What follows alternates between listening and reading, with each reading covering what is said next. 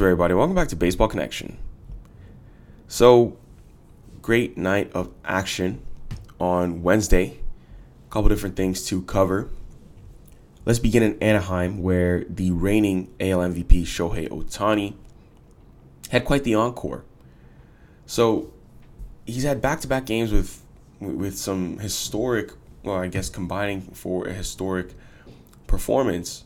So, a night after he homered twice and set a career high with 8 RBIs at the plate, he set another career high on the mound. He did it with 13 strikeouts over 8 scoreless to help lift the Angels to a 5-0 win on Wednesday night at Angel Stadium.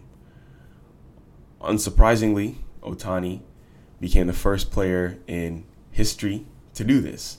8 RBIs in one game and strike out at least 10 batters the next day. I mean, that's what you get with Shohei Ohtani. Historic talent, something we've never seen before, quite frankly. I mean, no one's ever done what this guy does. What this guy can do, what he's been doing for the past few years. So, I mean, there's only one other player with a 10 strikeout game as a pitcher and an 8 RBI game as a hitter in his career. That is former Braves right-hander Tony Cloninger, who struck out 12 on opening day in 1966. And then he later had 9 RBIs, including 2 grand slams on July 3rd of that same year as a pitcher. So that's pretty remarkable. But he never struck out 13 batters. I'm actually surprised Babe Ruth isn't in this conversation. I guess maybe he didn't have, I don't know. I mean, both of these are tough. It's plausible to say maybe Babe Ruth never had 10-plus punch-outs, but 8 RBIs, I would think Babe had it, but that's also a lot. I mean, you can be the greatest player of all time and never have an 8 RBI game. 8 RBIs in a game is pretty rare. So, obviously, Ohtani was the unanimous MVP in the American League last season, and he just puts on a show. He puts on a show at the plate so far this season. He's hitting .260 with a .336 on base, .487 slugging. He has 15 homers and 45 RBIs. The home runs aren't. I mean, 15 homers is still remarkable. But remember, last year he hit 48. So I mean, he's not on pace for that right now, but he could go on a hot stretch, and he could hit a few bombs to put him back into that stratosphere. But I mean, the talent is unreal. It's unprecedented. So big win for the Angels. They need it. They had been scuffling the past few weeks, but Ohtani's put them on his back here, and hopefully they can turn things around. We head out to Atlanta. Charlie Morton. Let's talk about Charlie Morton. I don't know if I've talked about him much this season. We know how his season ended in the World Series last year on a broken foot or a broken leg. I think it was a fibula or something, fracture, and it was a comebacker off the mound, hit him in the leg, and he pitched a half inning with a broken leg. But he's back this season, fully healthy, and he was stellar in this win on Wednesday night, 4-3 over the Giants at Truist Park.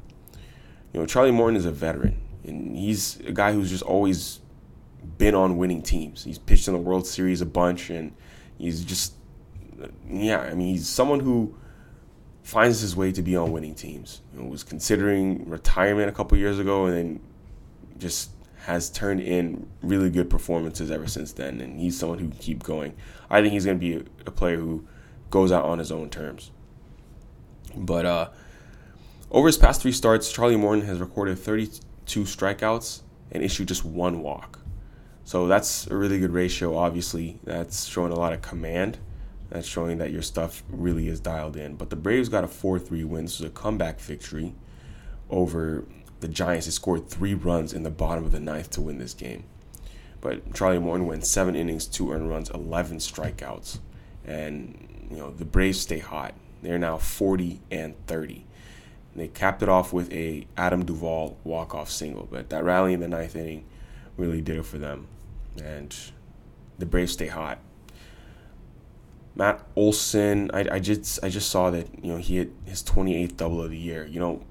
I just want to kind of, not to go off on a tangent, but I want to mention, I know that a lot of people were talking about the Matt Olson versus Freddie Freeman comparison.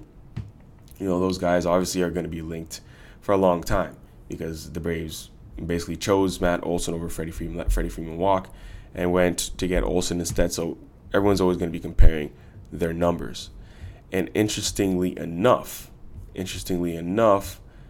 the Braves are, no, they're not. I'm sorry, no, they're hosting the Giants still. I thought that they were going to be hosting. Starting on Friday, they're going to be hosting the LA Dodgers. So they have a Thursday game against the Giants to finish that series, but then the weekend they're going to be hosting the Dodgers. That's going to be Freddie Freeman's return to Atlanta, which is pretty special. So we'll keep an eye out for that. That'll be something to look forward to over the weekend. If we head out to Baltimore, Austin Hayes hit for the cycle. He did it in just 6 innings. His first 4 at-bats of the game, he got himself a cycle. And that is Major League Baseball's 3rd cycle of the month. And this is the Orioles' first cycle since Jonathan Villar did it on August 5th, 2019. And, Austin Hayes has low-key been making some noise for an all-star appearance. He's playing his best baseball, and he's riding a clean bill of health. He's someone who's been hurt quite a bit in his career, but every team must have an all-star representative, at least one.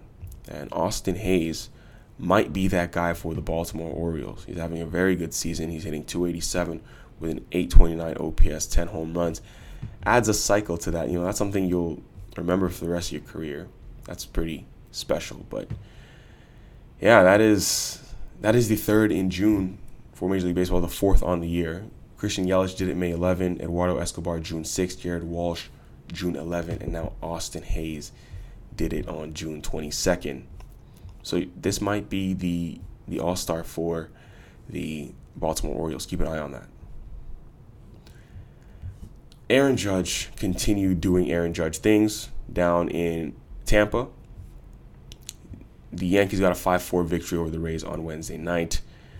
I mean, Aaron Judge has extended his major league lead in homers. He hit two of them, numbers 26 and 27.